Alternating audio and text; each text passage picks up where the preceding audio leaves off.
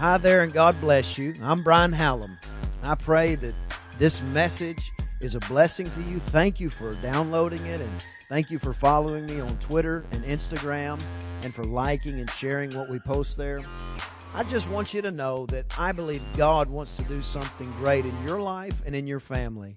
So as we go into the Word today, let's go in with faith and hope and a high level of expectation for what God is going to do in your life. And open your Bible to the book of St. Matthew, chapter number 27. It's a very long chapter in the Bible, chapter 27, Matthew 27. We're going to teach. And if you're here today and it's your first time here, thanks for coming. Somebody invited you. Praise the Lord.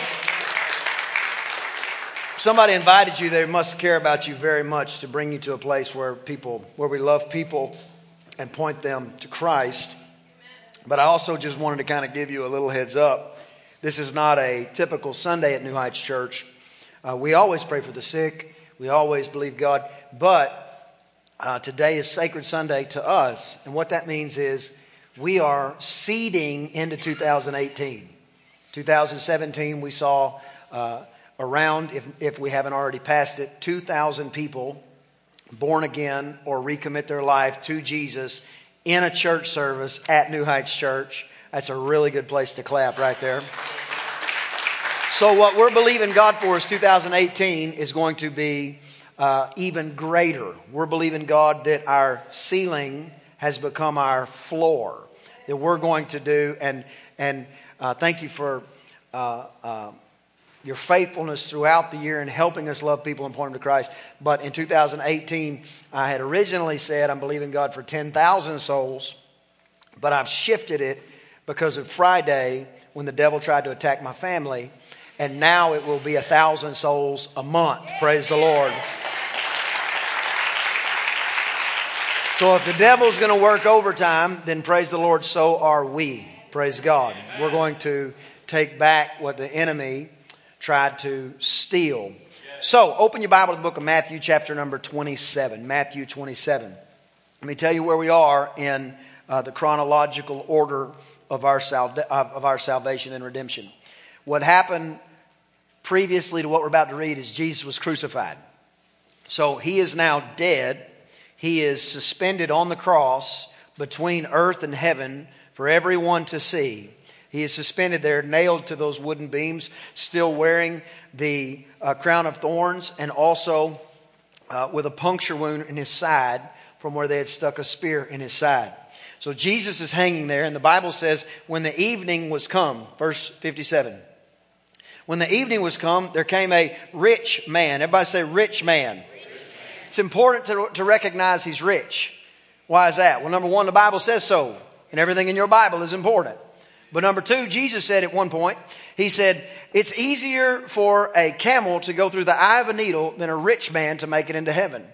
And everybody lost their mind, specifically the disciples. They said, well, who can make it into heaven? And Jesus answered and said, with man it's impossible, but with God all things are possible.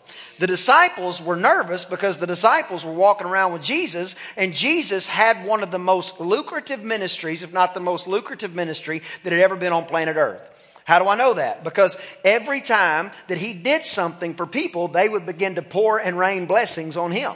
Consequently, Peter was a fisherman. He owned fishing boats, and Jesus just about sank his boat with fish, and fish to a fisherman is money. He didn't just almost sink his boat, he almost sank his friend's boat. In other words, the disciples, they were doing well also. Matter of fact, one time they owed some taxes. Everybody say, oh me. One time they owed some taxes, and the Bible said, Jesus just said, well, just go fishing, Peter. Go do what you do. And the Bible says he went fishing with a fishing pole, and he reeled in a fish, and in the fish's mouth was a gold coin sufficient enough to pay the taxes. I believe it was a Bitcoin, if I had to guess. But at the end of it all, what happens is the disciples were very blessed around Jesus, or they wouldn't have been nervous when Jesus said it's easier for a camel to go through the eye of a needle than a rich man to make it into heaven. Why would they be nervous if they were poor? So they were doing very well with Jesus because Jesus is always going to be taken care of because his Father takes care of him. So the Bible says Joseph of Arimathea is a rich man, And he was one of Jesus' disciples. Now, the Gospel of Mark doesn't just say he's one of Jesus' disciples. The Gospel of Mark also indicates that he's a member of the Sanhedrin. In other words, the religious group at the time that was the most highly respected. And he went to Pilate, Pontius Pilate, and he begged the body of Jesus. Everybody say begged. He begged the body of Jesus. Then Pilate commanded the body to be delivered. So literally, you got to picture who this man Joseph is. Joseph of Arimathea. Joseph comes, and not only is he wealthy, not only is he respected in the church, in the Sanhedrin, the biggest day in the history of humanity, and he can walk straight in the governor's office and have a meeting with him. Now, you've got to have some serious favor, moxie, swag, or importance on your life in order to speak to the governor on the biggest day in the history of all humanity. It would be like trying to get a meeting with President George W. Bush the day 9/11 happened.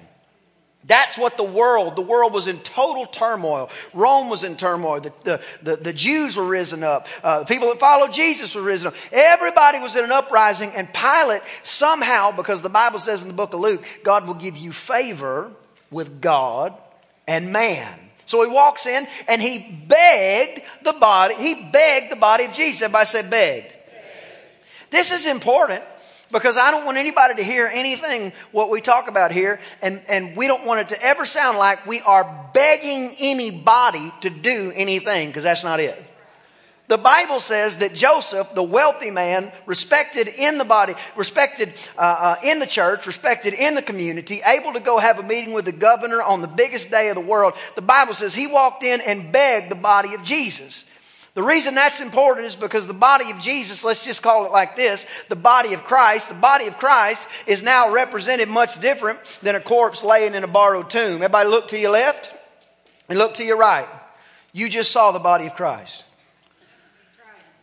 The body of Christ is the church of the living God, the people of God.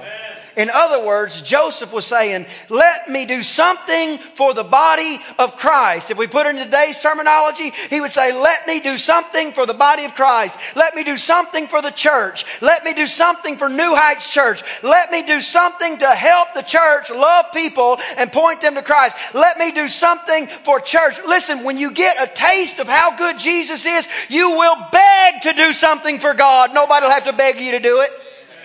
He's overwhelming in might. Listen, I thought I'd seen miracles before. I'd seen people couldn't walk. I'd seen people couldn't hear that could hear. But when your son goes blind in a matter of hours, the nurse says he's blind, and 2 minutes later the doctor says, I can't find anything wrong for him, you'll stop wondering what should I do for God, and you will beg to do something for God.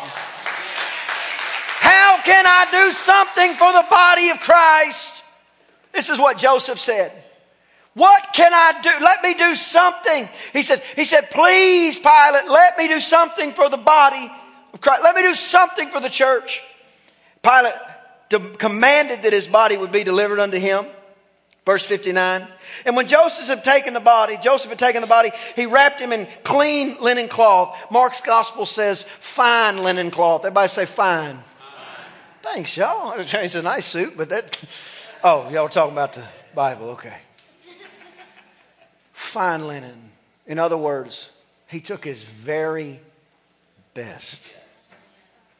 He took his very best. And what did he do with it? He wrapped the body of Christ. Every time you hear body of Christ in your Bible, you can replace it with the word church. He took his very best and he brought it to the church. The Bible says he wrapped it in clean linen cloth and he laid it in his own new tomb. Everybody say new. This is important. The reason it's important is because in these days, tombs were family tombs. So if your grandpa had a tomb, you don't need a tomb. If your daddy had a tomb, you don't need a tomb.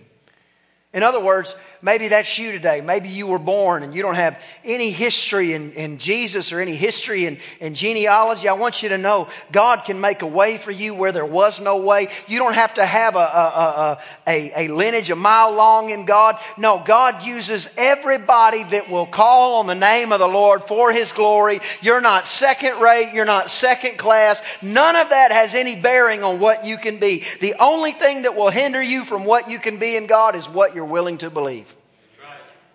The Bible says his new tomb. The Bible says he had hewn it out of a rock. In other words, he chiseled it out of a rock, and he rolled a great stone to the door of the sepulchre, and he departed. It's important to know that it was a new tomb, because I believe personally what happened is Joseph of Arimathea, the disciple of Jesus, the follower of Christ, he began to listen to what Jesus said, and he began to hear Jesus say things like this: whatever you do for the kingdom, I'm going to repay in this life 30, 60, and some 100-fold. In this life, he said. And Joseph said, really, he'll do that? Maybe I should believe that. Maybe I shouldn't. And then Jesus opened a blind man's eyes, and all of a sudden he said, well, if he'll do that, maybe he'll do the rest of what he said. And he began to follow after the teachings of Jesus. Maybe he got to be friends with Peter, and he said, Peter, what's Jesus really like when he's not around all the people? He said, when he's not around all the people and it's just you and him, if you'll do what he says to do, he will sink your boat with blessings. When nobody else knows, he'll show you things in the spirit that you've never seen. He'll take you to mountaintops and begin to display heaven to you. When nobody knows, he'll put his hand on your shoulder and he'll tell you, I've prayed for you. When nobody knows what's happening, when Jesus is the only one, he'll call you a name that only you and him know. This is what Jesus is like when nobody's around. This is what Jesus is like. And Joseph said, really, he'll do all that? He'll do all that. And I believe Joseph, potentially, he was following after this teaching, and all of a sudden he started doing really well. Things started to improve in his life. And he said, what do I want to do? He said, I want to do something that doesn't die with me. I want to do something that benefits my next generation and every generation after me. In other words, my children and my children's children.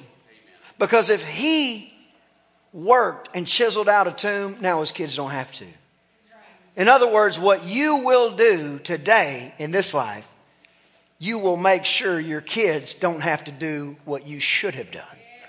They can do what they're called to do. So he hews it out, the Bible says, which means, I don't know about you, they didn't have a bunch of drills and stuff in those days, so this took a lot of work.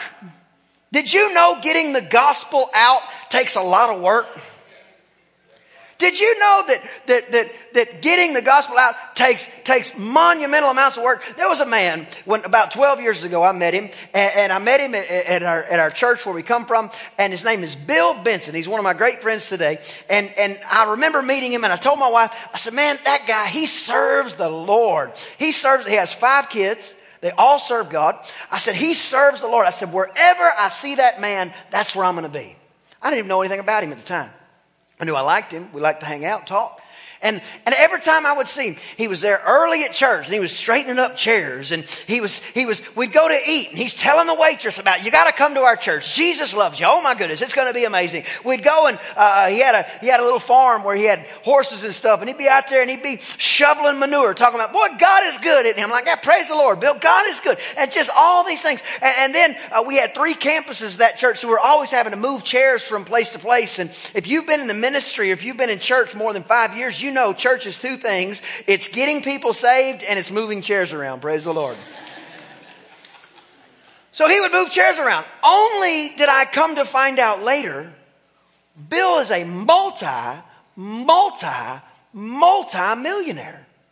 Businesses growing like nobody's business. Real estate, developing subdivision, all these different things. I said, Bill, you never told me. He goes, why do I need to tell you? I'm just serving the house of the Lord. I said, well, praise the Lord, Joseph of Arimathea. And every now and then old Bill would say something. He'd say, Brian, you don't know the secret to raising kids? I said, I'd love to know it, Bill. He said, the secret to raising kids is the law of first fruits. You got to start wherever you are. So if this is new to you, you just start here. It's the law of first fruits. You pour everything you got in that first kid. He said, by the time you get the other ones, you're now having the first kid help you raise the other kids. He goes, before you know it, he said, because the next batch of children, he said, they're going to want to do what the oldest one does. So if the oldest one does right, they're going to pull you in the right direction. Nowadays, we don't even have to hardly say anything around our little kids because our oldest one, she'll be like, oh, guys, that's not how we act. That's not how we talk. Praise the Lord. All kind and sweet and wonderful. But I said, Bill, that's brilliant. He told me all kind of things. He said, Brian, he said, when you're buying a car, and y'all don't have to do this, but I do it. He said, when you're buying a car, He said, always buy the biggest motor and you'll never regret it. So for 12 years, every car I bought, I just walk up to the place and said, what's the biggest motor you got? Praise the Lord. And they said, well, that one right there. I said, I'll take it. The biggest motor you got. That's what I want right there. But what happens is you end up picking things up from the Josephs of Arimathea in this world. Amen. That are, listen, everything doesn't have to be wealthy in the natural. But when you are begging to do something for the house of God, when you're begging to do something for the church, God is going, oh my goodness gracious, that's what I died for, the church. That's what I defeated death, hell, and the grave for, the body of Christ. And you've got somebody who's willing to give their very best linen, who's taken all of their work and energy, and they're willing to do that for the kingdom. Then the Bible said they laid his body in that borrowed tomb. And when they laid his body in that borrowed tomb, the Bible says he rolled a big stone in the way. The reason he rolled that big stone in the way, he said Joseph's position was to protect the body of Christ. We ought to be exceptional at protecting the body of Christ. That means when somebody says something about the church, not just this church, any church, we don't chime in. We don't even nod our head yes. We just and if the conversation is going to be uncomfortable, let it be uncomfortable. Because we're not going to talk about what Jesus died for. And I'm talking about even the churches maybe you say, well, I don't know why they believe. I don't know or care why they believe anything. If they wave the banner of Christ, we're on the same team. Praise the Lord.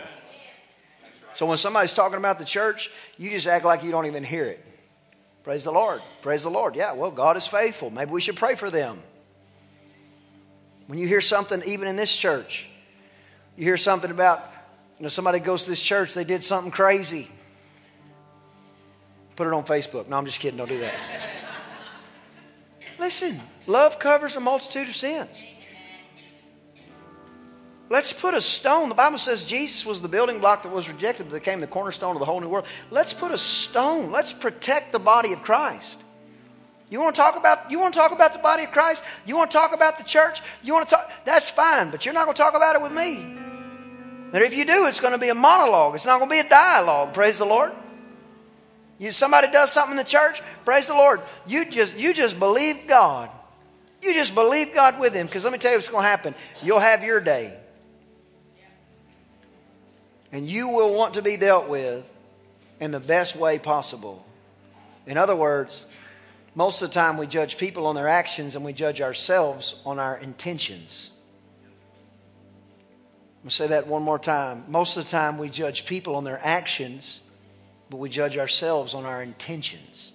I didn't mean it that way. They shouldn't be hurt. I didn't mean that. I'm sorry. I didn't mean that.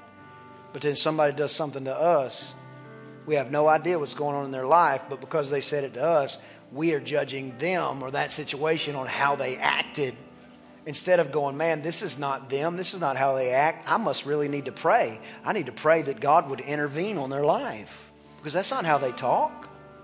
Father, would you forgive them? Would you heal them? Would you set them? Whatever's going on, I don't even know what it is. Whatever's going on in their life, would you just heal them? You're just taking that big rock and you're rolling it over in front of the body of Christ. And you're saying, nobody's messing with the body of Christ while I'm around. We don't wrestle physically. We wrestle spiritually, supernaturally. So then the Bible continues to say, there was Mary Magdalene and the other Mary sitting over against the sepulchre.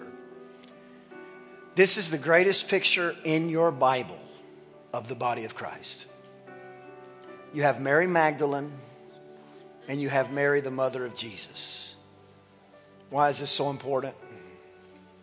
It's so important because Mary, the mother of Jesus, was noted as the most honorable lady, arguably in humanity, but certainly in that day, chosen by God to bear the Son of the living God in her virgin womb. And the place she wanted to be most was at the body of Christ. Then we see Mary Magdalene, a completely different picture. Possessed with at least 7 demons. Many people call her a prostitute or a harlot. It's arguable that she was. The scripture's not crystal clear on it. but it's arguable that that's what it was, what she was. Even when she worshiped God, she was ridiculed.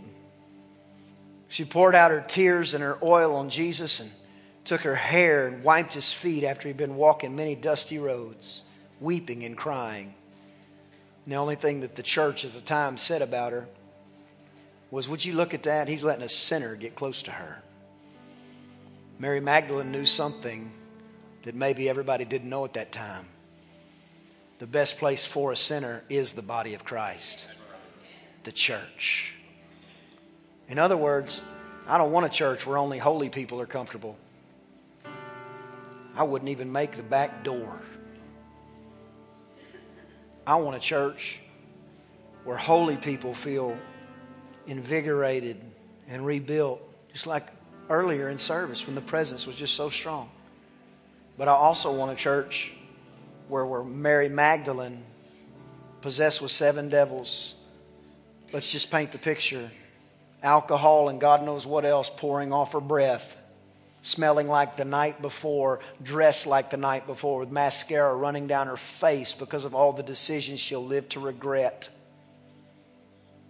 I want her to know the best place you can be is the body of Christ, Amen. The church, and the only church that we have any direct hand on is New Heights Church. In other words, I want both Marys to know that we exist, help me church, to love people and point them to Christ. So throughout all of this, you have Joseph of Arimathea, a wealthy man, respected in every facet of life, begging to do something for the church, for the body of Christ. What did he do? He did his very best. And we see a church, the body of Christ, where not just people... Who's been saved for more than 5 years? Just raise your hand. Listen, we don't want to be a church where, saved people aren't comfortable. Because the body of Christ is all about us too. But we don't want to be a church where people feel like they can't come through the door. Oh, where would I sit? What would they say? How would they look at me? We want to be so attractive. And you know what we're going to do? We're going to let God do what He does. It's our job to love people and point them to Christ. The Holy Spirit will do all the convicting. Oh, y'all know me. I don't water it down. I'm not one of them, whoever them are. But I'm not one of them. But I'm telling you, we're not going to have a church where the righteous look down their nose at those who need Him. Because all we are, if you've been saved, all we are is a little further down the road than they are. No, we're the lifeline reaching back saying, come on, get on the wagon. And if they trip and fall 10 times, we're running backwards on the train trying to catch them up. No, you can still make it. You can still make it. It's not too late. Get on here. And the minute that they begin to come to the place where they say, I don't know if I can do anything for God. You say, here's what you do. You just ask God and you beg, Lord, let me do something. And He will let you do something that will be written about in the heavens for all eternity. We're about to receive our Think Big Giving Towards Growth offering. You can do it online. There's a slot for it there. What we're going to do is we're going to walk right by here. We're going to place it in this container. My wife, Crystal, and me are going to be standing here. The reason we're standing here is because we want to hug your neck and agree with every person that is believing God for 2018 to be the year when our church does more than we've ever done in the history of our church. I'm believing God, and I want you believing God with me, for 1,000 souls a month. We're going to be doing crusades, even in different cities. Because this past week, I was believing God for 10,000 souls next year, but when the devil did that to my family, I'm claiming 1,000 a month. And we will get it. And what will happen is, we'll take them, and I picture it like this in my spirit. It's how I picture it. I picture it like I'm carrying a bag of souls. You say, what do they look like? I don't picture it that clear. But I take them to the desk, and I say, here, Lord, here's 1,000 souls. I'll be back with more. Because what He cares about more than your reputation, what he cares about more than any area of comfort in your life is souls.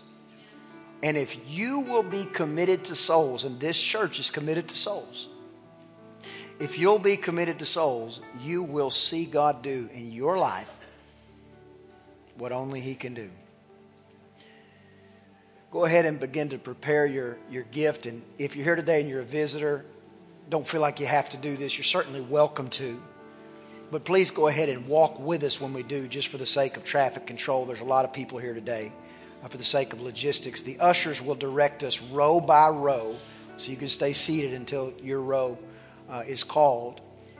But I want you to, if you have a family with you, or your husband, your wife, your spouse, just for the next moment, I'm going to ask Matthew to sing and ask the presence of heaven to fill this place again. I want you to thank God for what he's done. And I want you to thank God for what he's going to do, because of those 10,000 souls a month, maybe one of those is your grandchild. Maybe it's your friend. Maybe it's your neighbor's son, daughter. Maybe it's your coworker you've been believing God for. But what we know is God's not a man that he should lie. And if he said he would do it, praise the Lord, he'll do it. Father, thank you for speaking to each one of us over the last couple months as we prepare this holy moment. We're giving towards the growth of your great church. Continue to speak to us now and share in our hearts what you would have us to do. We hope you were blessed by today's podcast. If you'd like more information about Pastor Brian or New Heights Church, visit newheightschurch.info and be sure to follow Pastor Brian on Twitter and Instagram.